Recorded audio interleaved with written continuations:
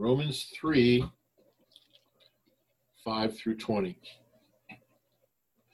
But if our unrighteousness serves to show the righteousness of God, what shall we say? That God is unrighteous to inflict wrath on us? I speak in a human way. By no means, for then how could God judge the world? But if through my lie God's truth abounds to his glory, why am I still being condemned as a sinner? And why not do evil that good may come? As some people slanderously charge us with saying, their condemnation is just. What then? Are we Jews any better off? No, not at all, for we have already charged that all, both Jews and Greeks, are under sin, as it is written. None is righteous, no, not one.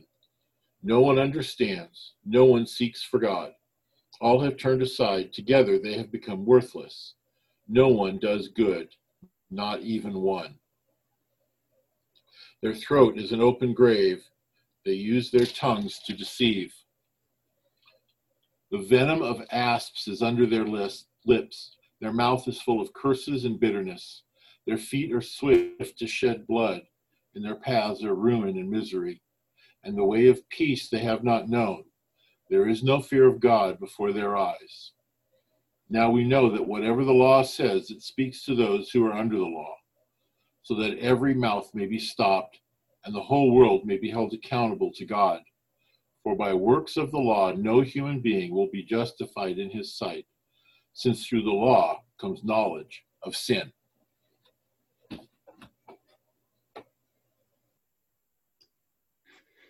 Thank you, Dan. Let's start by opening with a word of prayer. Lord, as has been said a couple of times this morning, this has really been an upside-down week, so much going on. A good couple of weeks have gone, and our nation seems to just be in an uproar. It's not just our nation, it's all across the world. And Lord, in this turmoil and this upset, I pray that you would further your purpose, and that in the midst of the chaos and all the competing demands and the confusion, Lord, I know that you are sovereign over all these things. You are accomplishing your purposes in the midst of all of these things, and your purposes are just so multitude we can't even guess what you're doing, because there are so many things happening. But Lord, I pray that at the end of this this chaos, this upset, these protests, Lord, I pray that America specifically might be better with racial reconciliation, that we would find ourselves one people under God. And Lord, that we might set aside the differences that have been dividing us over the last 10 or 20 years and begin to find common purposes as one nation. So Lord, would you bring about healing and peace from that? And Lord, along those lines and to those ends, I pray for the investigation into Robert Fuller's death, a young black man found hung from a tree. Lord, the imagery of it just brings us back to the lynchings and the hatred and how horrible things were before the civil rights movement. And Lord, those feelings are not changed by laws. They're not changed because because there have been requirements put on the books that we treat people equal. Lord, there's still hatred in heart. And so, Lord, I pray for our law enforcement folks as they investigate this death. Lord, if this is a lynching, would you lead them to the people who are responsible for it? And I pray that they would be punished. And Lord, if this was a tragic suicide, I pray that the evidence for that would be abundantly clear, that it wouldn't appear to be the police sweeping another Black Death under the rug. So, Father, the whole situation is just a powder keg, and I pray, Lord, that you would grant wisdom to our leaders and to our law enforcement folks to handle this appropriately and properly. And Lord, I pray for Robert's family who are mourning his death. Those who are missing him, Lord, would you bring them to yourself through the unfortunate death of this young man, and have mercy on them, Lord. Show them that you care even about those things, even though sometimes it doesn't seem like it. It doesn't feel like it. Lord, you do, and you are paying attention. And Father, I also wanted to rejoice that Ron Laffoon is home. And I pray, Lord, that you would effect great healing for Ron while he's there, Lord. That would be a chance for him to regain his strength and to feel better. Thank you that he is not isolated in a hospital or an assisted care center where people can't get to him. And so, Lord, we pray that our brother Ron would be strengthened, not just in the inner man, but at least there, but also physically. And we're grateful that his safe return. And Father, I pray for our elders as we discuss again plans for reopening and dates for reopening and procedures for reopening. Lord, would you grant us wisdom and care so that we do this in a way that doesn't put people at risk of contracting an illness that can be very vicious and sometimes fatal. But Lord, that we would care for each other and take appropriate precautions. Lord, help us to do that not out of fear, but Lord, out of wisdom and concern for the body of Christ and love for you. And Lord, as we now look to Romans 3 and some difficult passages, Father, I pray that you would be with us, that our hearts would be open to what you have to say. Lord, would you temper my words to be in line with your intentions? And Lord, apply this word richly and deeply for us this morning, we ask. And we can't do it without you. So Holy Spirit, please come and work in us. And we ask all of this in Christ's name. Amen. Amen. So we're kind of hopping into the middle of something called a diatribe. Chapter 3, verses 1 through 8 are what is considered in classical rhetoric a diatribe. Now, when we think of diatribe, we think of somebody going on a railing, ranting, rambling, argument, just yelling and screaming. But a more careful understanding of the roots of the word diatribe was the idea that a higher truth could be reached through argumentation between disagreeing parties.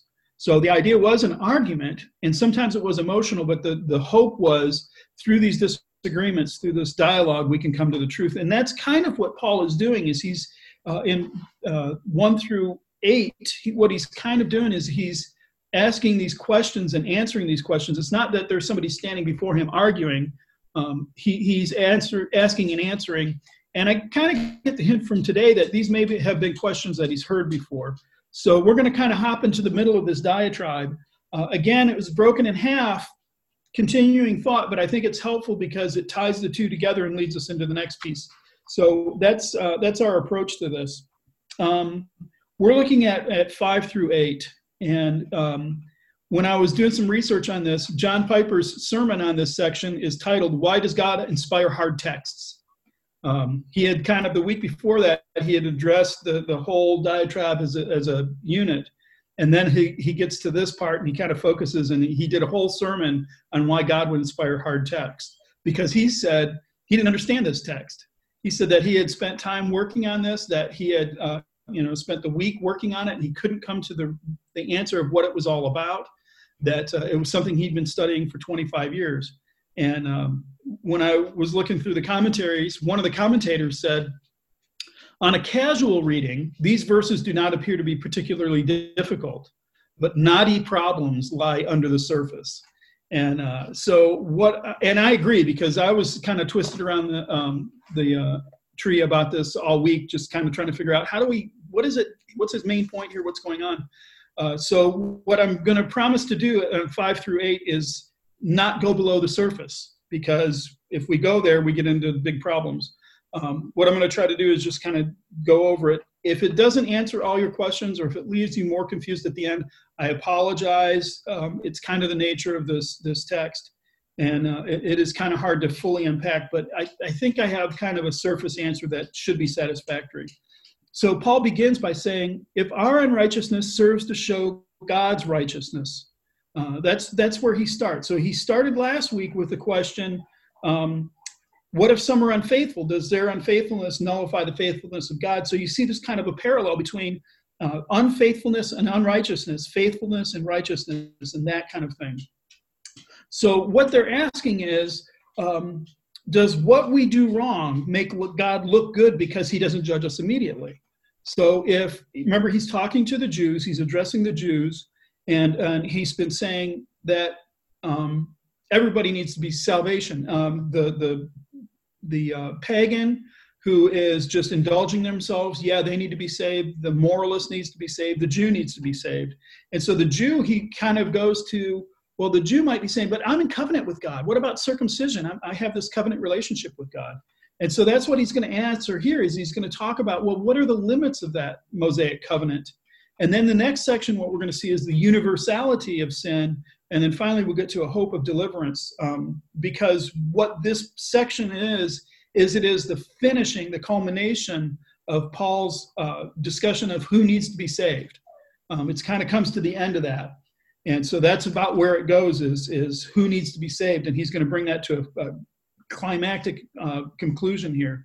So he's looking to the Jews and he's saying, but we count on circumcision. We say we have circumcision. So God is bound by covenant to be faithful to us. If our unrighteousness shows the righteousness of God, or if unfaithfulness, does that nullify the faithfulness of God? And the answer to that is, well, it doesn't.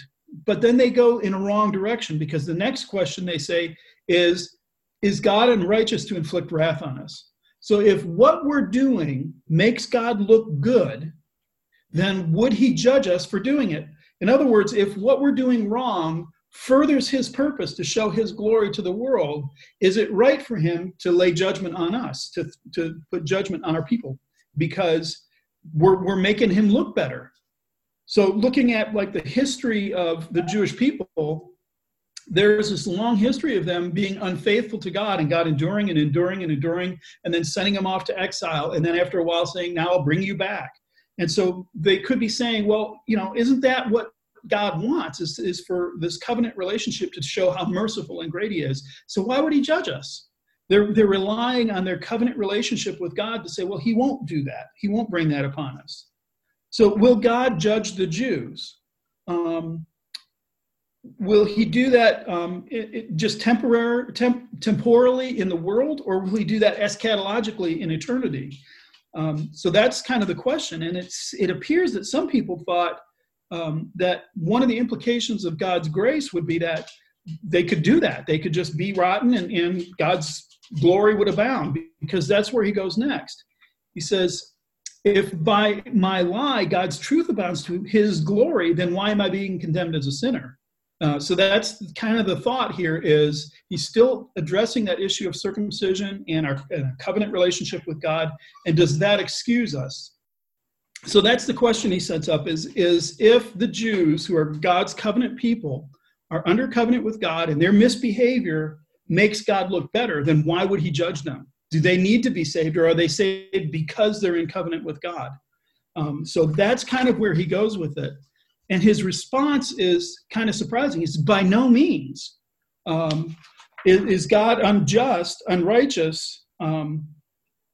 If we're unrighteous, and our unrighteousness shows God's righteousness, is God unrighteous to inflict wrath on us? Would it be wrong for him to judge us? Do you see where he's going? Is if we're bad and God is righteous, and God judges people who are bad, but he's in covenant, then wouldn't it be bad for him to judge us? And his answer is, by no means. That we would expect. No, that wouldn't make God unrighteous. Nothing can make God unrighteous.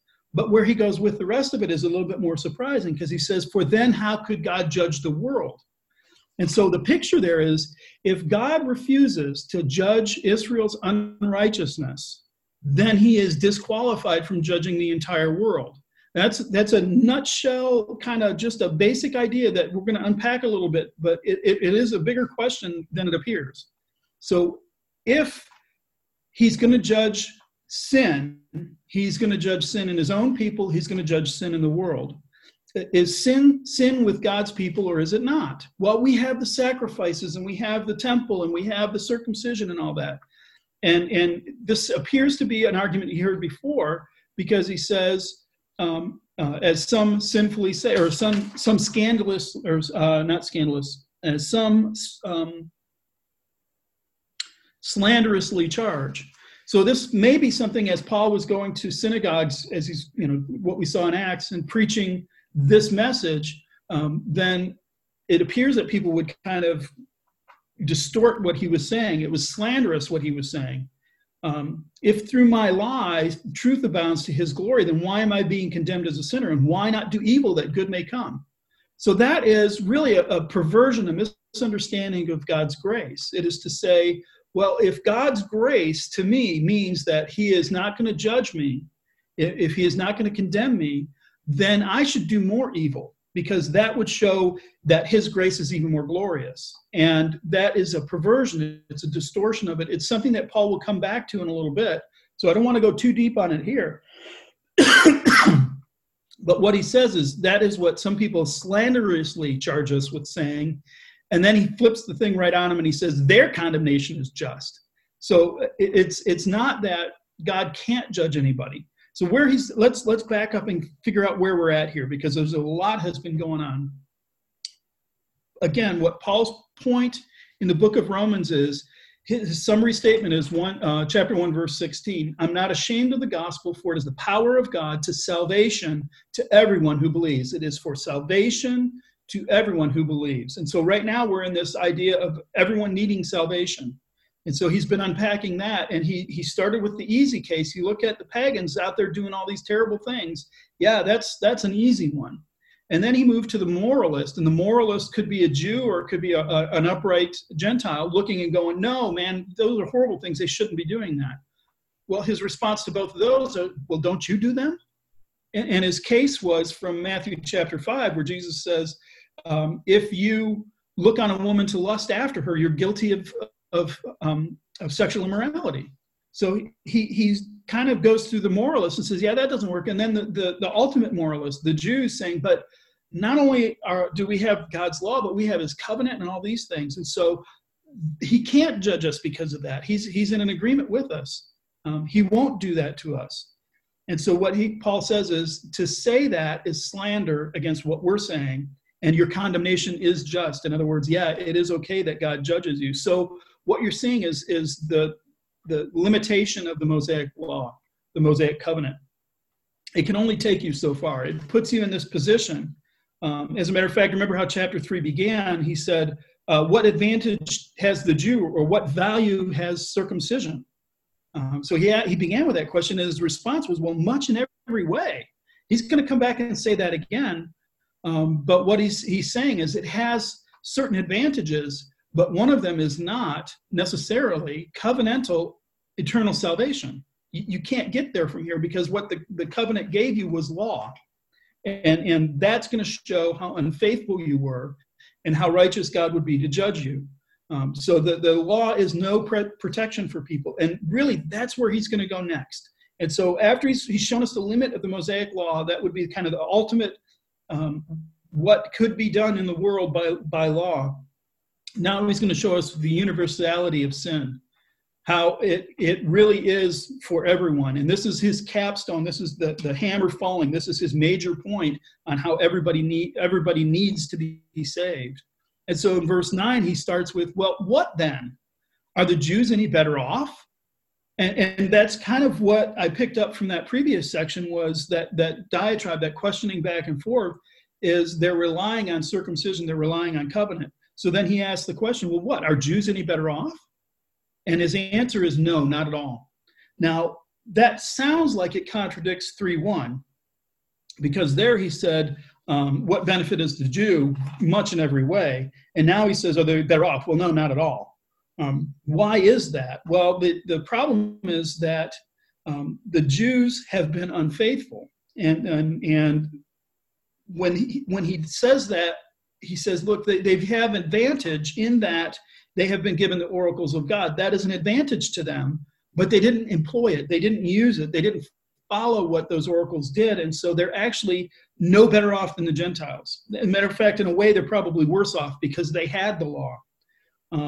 Now, this idea of the problem, the quote unquote problem of unfaithful Jews, Paul is going to come back to, and he's going to really unpack it in chapters 9 through 11. But right now he just kind of introduces it. So where he goes is he starts with a list of those oracles. He brings together a handful of scriptures to prove everybody is under sin. So he starts quoting, as it is written, so this is coming from scripture, the oracles of God.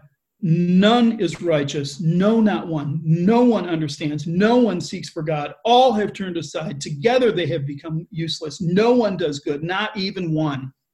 And the list goes on. The list comes mostly from the Psalms. He's picking up different Psalms, but he also quotes Jeremiah and Isaiah, and there's a proverb in there too. And so what he's doing is Paul is gathering up these bits of scripture that talk about how everybody is sinful. Now, what this is quoting is scripture. Does that mean this only applies to the Jews? Well, no, because everyone. And when we get to the end, we'll see how he applies it to everyone. But he is making this universal. Everyone. No one understands.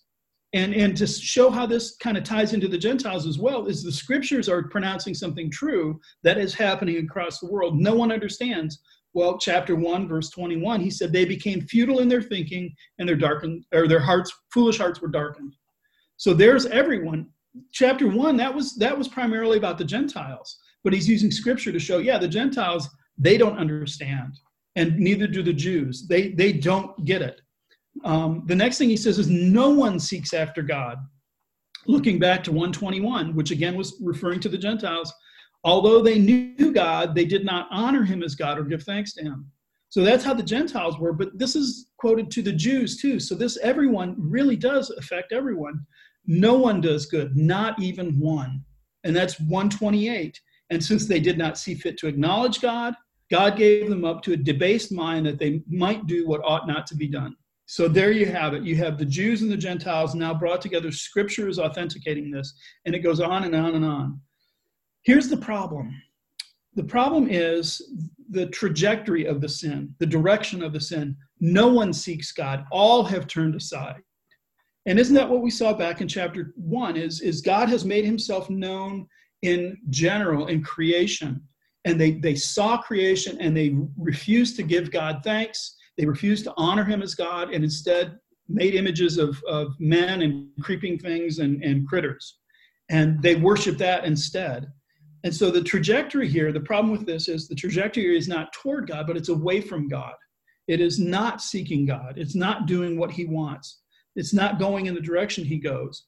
So I know for me personally, this kind of gave me problems at one point. No one does good, not even one. No one? Absolutely no one does good? Not even one? That just doesn't seem to be accurate. Let me show you something here. For example, came across this story this morning. This is at a protest in London. And this protest, this is a Black Lives Matter protester, and he's carrying this white man out of the fray into the police. And what this is this man is a far-right activist. In Great Britain, they were called skinheads when I was there. Neo-Nazis, white supremacists, that kind of stuff. This man had been beaten up in the protests that were going on, and so this man picks him up and carried him out of the fray, out of the fight, and brought him to the police where he could be taken care of. Isn't that a good thing? To look to your enemy, to see your enemy, someone you're standing in direct opposition to see him injured, because, let me see if I can find this other picture. There he is. He's bleeding profusely from the head. He's in the middle of a fight and he's getting beaten up. And this man picks him up and carries him out. Isn't that a good thing? Isn't that some form of good? And this raises the question of the problem of what's called altruism. Aren't people potentially doing good things? What if a man saw a little child, an unbeliever, a rank unbeliever, somebody who denied the existence of God, saw a child wander into traffic, ran it at the peril of his own, or at the risk of his own life, grabbed that child and saved her? Isn't that a good thing? And the answer to that is, well, yes, that is a good thing to do. The Black Lives Matter man carrying someone who's the exact opposite of him, picking him up and carrying him out of the fray to deliver him to the police so that he might be cared for, that's a good thing to do, and we should be doing good things. But the problem is, that's why I said this is about the trajectory. It's not toward God. It can be good, but it's not toward God. So that's what Paul had said at the beginning. When the Gentiles ultimately do or don't do what the law says, their conscience bugs them or it authenticates them and they become a law unto themselves. That's the idea here, is that it is possible to do externally good things. The problem is they're not meritorious before God. So let me try to unpack that a little bit. I think an illustration that I thought of that I hope works is, imagine that there was a master architect, someone who is well known for his buildings, and he designs this new building that is going to really showcase, this is what I'm capable of. This is the kind of design work that I can do. This is what can be built, and it's supposed to be this just beautiful edifice and wonderful thing. And so he hires a bunch of workmen, and the workmen come in and they start putting it together. And one of the carpenters, as he's standing there, he picks up a nail and bam, hits it on a 2x4, and it goes right into the stud. The head is exactly flush with a 2x4. There's no dimple. It is just exactly in the center of the stud. Everything is right. He pulls out a Sharpie and puts his initials over top of that. Man, did I nail that. That was a great nail driving event. And he takes other people and shows them, look at that nail that went in there. Well, a couple of weeks later, or a couple of months later, or a year later, the building is finished and it's done. And when that man then comes to show people, comes to look at the building, he's going to remember that one spot where I put the perfect nail in. I did it exactly right. Did he accomplish what he was hired to do? He was hired to build this building, and he did put that nail in. Did he accomplish what the purpose of that building was, which was to highlight the talent, the skills, the mastery of the architect who designed it? No, he brought attention to himself. And so this idea that no one does good, not even one, the problem is there's enough of us in the good that we do. There's enough of our putting our signature over top of the good thing that we did because it might draw attention to us. It might draw, glory to us. So if we go back to the protest, the gentleman who carried the far right person out of the fray, why did he do that? We're not sure. It might have been out of genuine humanitarian compassion. Look, I'm a Black Lives Matters protester because I think all human life is sacred and worthy, and we're all created in God's image. And so I just want Black people to be treated more fairly. And this man is standing across from me saying that we're not worthy of it, but he's been injured and he's an image bearer. And so I'm going to rescue him and haul him out of this before he gets killed. This could damage an image bearer of God. That might be one reason. Another reason is he might see that the man has been struck and now he's weakened and he feels, hey, now I can manage him, picks him up and hauls him to the police so the police can haul him away. Not out of love for his enemy, but just out of, I want our side to win. Maybe it could be that. Who knows? We don't have any idea why he did it. Was it externally a good act to do? Yes, indeed it was. And I wish more people would behave that way, would care for those that they disagree with, that would care with those who they argue with. And what's funny is this doctrine that all of us are broken, all of us are sinful, all of us are in need of salvation can actually be the key to lead us to that kind of altruism, that kind of caring for the other person. Because if we look at this and we say, none is righteous, no, not one, no one understands, no one seeks God, all have turned aside, they've together all become worthless, no one does good, not even one. If we let that sink into our hearts, what that can show us is, I'm not better than that other person. I am not better than that skinhead. I am not doing the evil that they're doing, but internally, at the root, I share a similar problem with them. I'm having a similar issue with them. And so it can show us not that I'm morally superior to this person, but that person needs what I've been given. And so let me share with that person. Let me see if I can treat that person with care and kindness, the way God has treated me, the way Jesus has treated me, so that I might be able to lead them to a better place. It can actually rehumanize everybody, because the current common human condition is this: no one is righteous, no, not one, no one seeks for God. That is our common condition right now. And so if you're having a debate with somebody, a discussion with somebody, watch how things play out. Because if you assume me and this person, we disagree, And I may think that they are fundamentally, essentially, at their root wrong, but I can still say, but they're a sinner in need of grace the way I am. They're just seeing things differently, and maybe I'm wrong here, but I don't think so. I think they're wrong. If their approach is, well, you believe that because you're evil, that shows you that the problem is where the problem is they've assumed I'm righteous. I'm not the one who is bad. You disagree with me, you must be bad. And that dehumanizes the opposition. Godwin's law is a kind of a joke on the internet. And Godwin's law says that the longer a discussion goes on the internet, the higher the probability someone will refer to the other person as a Nazi. Because Nazis now are the ultimate evil in our sight. That kind of thing happens when we dehumanize the other person, when they become, instead of a human being that we disagree with, they become an object or a statement that we don't agree with. And so this doctrine of what is called total depravity can really actually serve to rehumanize the human race, because it puts us all in the same boat. Total depravity, in technical terms, means there is no part of a human being that hasn't been tainted, conditioned, broken by sin. And we saw that at the beginning. We saw that in chapter 1, where they refused to see God. And since they refused to see God as he's revealed himself in nature, their thoughts become darkened or futile, their hearts become darkened, and their practice becomes wicked. That is what we mean by total depravity. Their thoughts are futile. So our brain, our mind, our sense of reasoning, our ability to rationally interpret and understand the universe around us is now broken. It's futile. It's unable to get anywhere. That's why our scientific process is not a bunch of scientists look at something and go, yeah, well, we agree on that. It's a bunch of scientists get together and go, well, I think it's this. And another one says, no, I don't think so. I think it's this. And another one says, I think you're both wrong. And then another one comes in and says, no, the first guy's right. And they work through it together. It's because our minds have been corrupted by sin. We can't see as clearly as we think we can. In our hearts, our hearts are darkened. Our foolish hearts are darkened.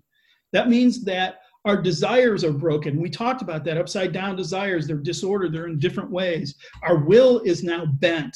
Our feelings are not trustworthy. They're leading us in strange ways. And so where does that result? The way it falls out is our actions are corrupt. What we do, since those other pieces of us are corrupt. So all of us, every aspect of the human nature has been affected by sin of all people. Everyone. So when we say total depravity, we mean total, everyone in every aspect of their being. What we don't mean is everything they ever do is evil all the time. People can do things that are actually meritorious, or not meritorious, but are good, externally good. We're not as evil as we can be at all times. Thank God, or we'd be back in Genesis chapter 9, before the flood, when God said, they are horrible, they're going to kill each other. Noah's the only good person. It's God's grace to us that we are not acting on those desires and impulses and broken thoughts as much as we do. But we all have them. We're all in that same camp. So the problem is the trajectory again. All have turned aside. No one seeks after God. They've turned away. They've started worshiping images in the form of man and creeping things and birds and animals. They've started worshiping themselves, and they're not seeking God, they're seeking themselves. What do I get out of this? And the startling thing is this problem is so built in, it is so deep-seated in us that its roots reach to the very fabric of who we are. We could be very religious and still not seek after God. The thing is, what we could be looking for is not God, but the benefits of being godly. I don't really mind God so much. He's kind of okay, whatever. But I expect certain things from him because look at how good I am. Isn't that the Pharisees? Isn't that what the Pharisees did? Look, Lord, I tithe of my mint and cumin. I am scrupulous about prayer and everything. I'm so grateful that I'm not like that Pharisee or that tax collector over there. Did he care about God?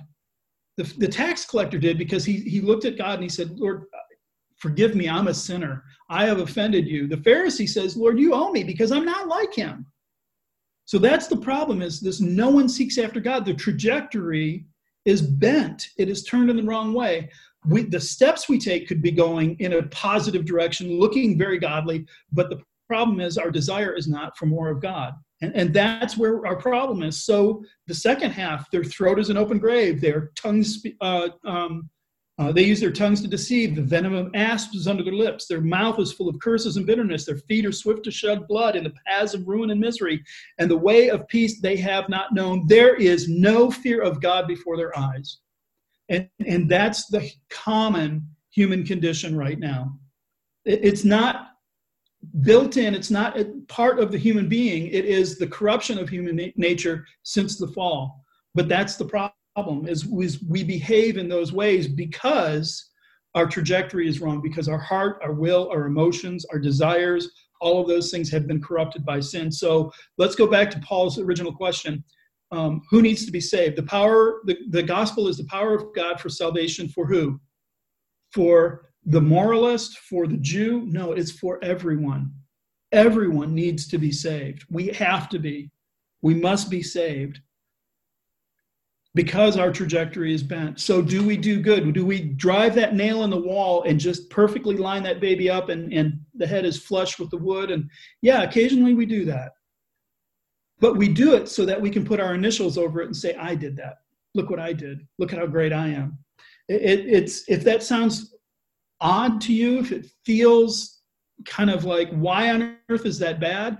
That's because this is the soup we live in, is we are so used to ourselves and everyone around us being self-seeking in these things that's just the way it comes out. There is no fear of God before their eyes.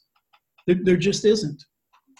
So that's the problem. That's the universality of sin. And so now we come to this last part, and actually it sounds like bad news, but I want to point to the fact that there is hope of deliverance in this. So he finishes the section, 19 and 20. Now we know that whatever the law says, it speaks to those who are under the law, so that every mouth may be stopped and the whole world may be held accountable to God. This is another one of those instances, what I mentioned earlier, where the word law is complicated in Romans. The way Paul uses law is a little bit complicated. So let's take this apart. Now we know that whatever the law says, it speaks to those who are under the law. Doesn't that sound like the Jews? They have been given the law, the Mosaic covenant, it contains law. So the law, whatever the law says, it says to those who are under the law. And that's why I think when we look at the quotes that Paul gave us beforehand, he is got in mind what he had said about the Gentiles, but he's also applying it to the Jews. So the Jews could look at that and say, yeah, those lousy Gentiles, look at that. None of them's righteous. None of them seek God. They've all turned aside. You could say those kind of things, but instead, what Paul says is, but what the law says, it says to those who are under the law. And so those who have received these oracles of God, this is a message for you too. This is for you. So it sounds like it's the Mosaic law. And then he says, so that every mouth may be stopped. Okay, so the Jews will be quiet and the whole world may be accountable to God. So this law is speaking, and it is making the whole world accountable, not just the Jews, but the whole world are accountable to God. And really, this is what Paul had been saying from the beginning, is there is a function, there is a work of the law that is applied to the human heart, so that our consciences either accuse or excuse us as we bump into, as we cross the line between right and wrong, as we do good things and do bad things. So when he comes here, he starts talking about the Jews. He's quoting from Scripture, but then he applies it universally. We know what the law says. It speaks to those who are under the law, so that the whole world may be accountable to God. So the advantage to the Jew is they've been given the clearest accounting of this law. They have been given the strongest presentation of this law, and yet they don't live up to it. But this law is an expansion on the law that's written into the heart, that's the work of the law that's on the heart of all people. And so they're under law too. And so that's our problem. That is the problem of the sin that we saw. None is righteous. And then we come to this problem of, well, what about the law? Shouldn't that corral us into being good people? No, it doesn't. It makes everybody accountable because they've heard that, because they know they're doing right and wrong. So verse 20, for by the works of the law, no human being will be justified in his sight, since through the law comes knowledge of sin. All that law can do for you is say you're a sinner. All law can do for you is say this is what you ought to do and you're not doing it. All the law can do for you is remind you of your condemnation. That's nothing wrong with the law. That is not because the law is deficient or malfunctioning or anything. The law is a reflection of God's morality, and God's morality is morality. What it is it shows a defect in us because we can't comply with it. We can't fulfill what it's demanding. Therefore, all we know from it is sin. And Paul will unpack this idea some more there. So where's the hope in this? Where is this hope of deliverance come from? Well, go back to the beginning of verse 20. He says, for by the works of the law, no human may be justified in his sight. So justified is that legal term that's saying someone is not held accountable. It doesn't mean you had a good reason for doing that. It simply is a legal term saying you're not held accountable. So how can we be held not accountable in his sight? Well, by the works of the law, no human being can. But maybe apart from the works of the law, there is a way to be justified. And that's the hope that we have here, is as we look to law, as we look to rules, as we look to the oracles of God, and we see again and again, this is what you should do, this is what you should do, this is what you should do. And again, our hearts are panged by the idea that we're not doing that. What we're intended to do is say, by the works of the law, no one will be justified. I can't get there from here. So again, what was his message from the beginning, 1:16? The gospel is the power of God for salvation, and now we know we all need salvation, to everyone, not just Jews, not just Gentiles, not just moralists, not to amoralists, but to everyone who believes. And so that justification can come to us. And as a matter of fact, that's what he's going to say in the very next verse. But now the righteousness of God has been manifested apart from law, the righteousness of God through faith in Christ Jesus for all who believe. He goes back and he picks that up. So we'll get there. And so what he ends with on this summary statement of how everyone must be saved, even the people who do good, even the people who do bad, they all must be saved.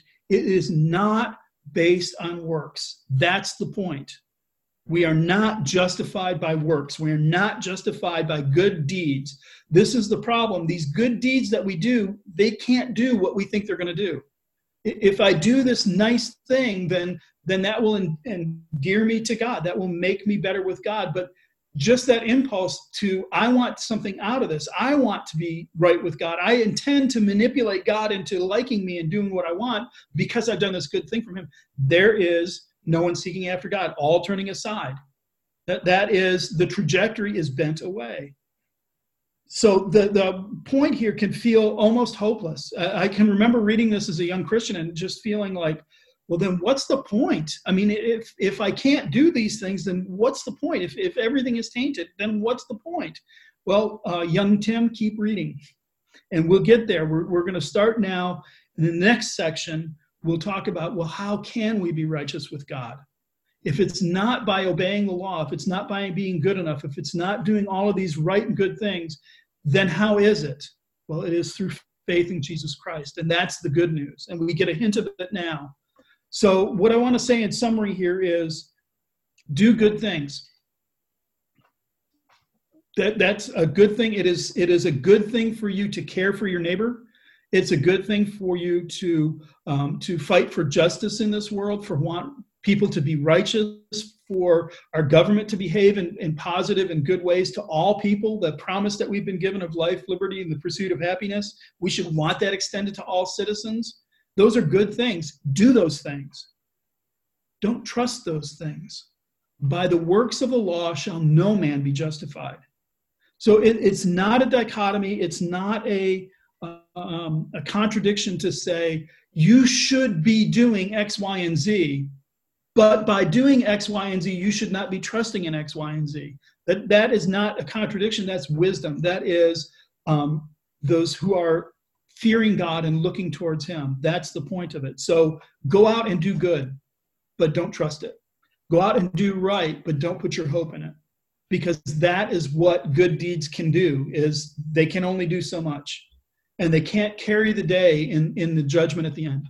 So that's where we go next, is this: how does our good deeds, how do they become genuine good deeds, better good deeds, or good deeds that God would not be ashamed of, or that we shouldn't be ashamed of? How do we get there?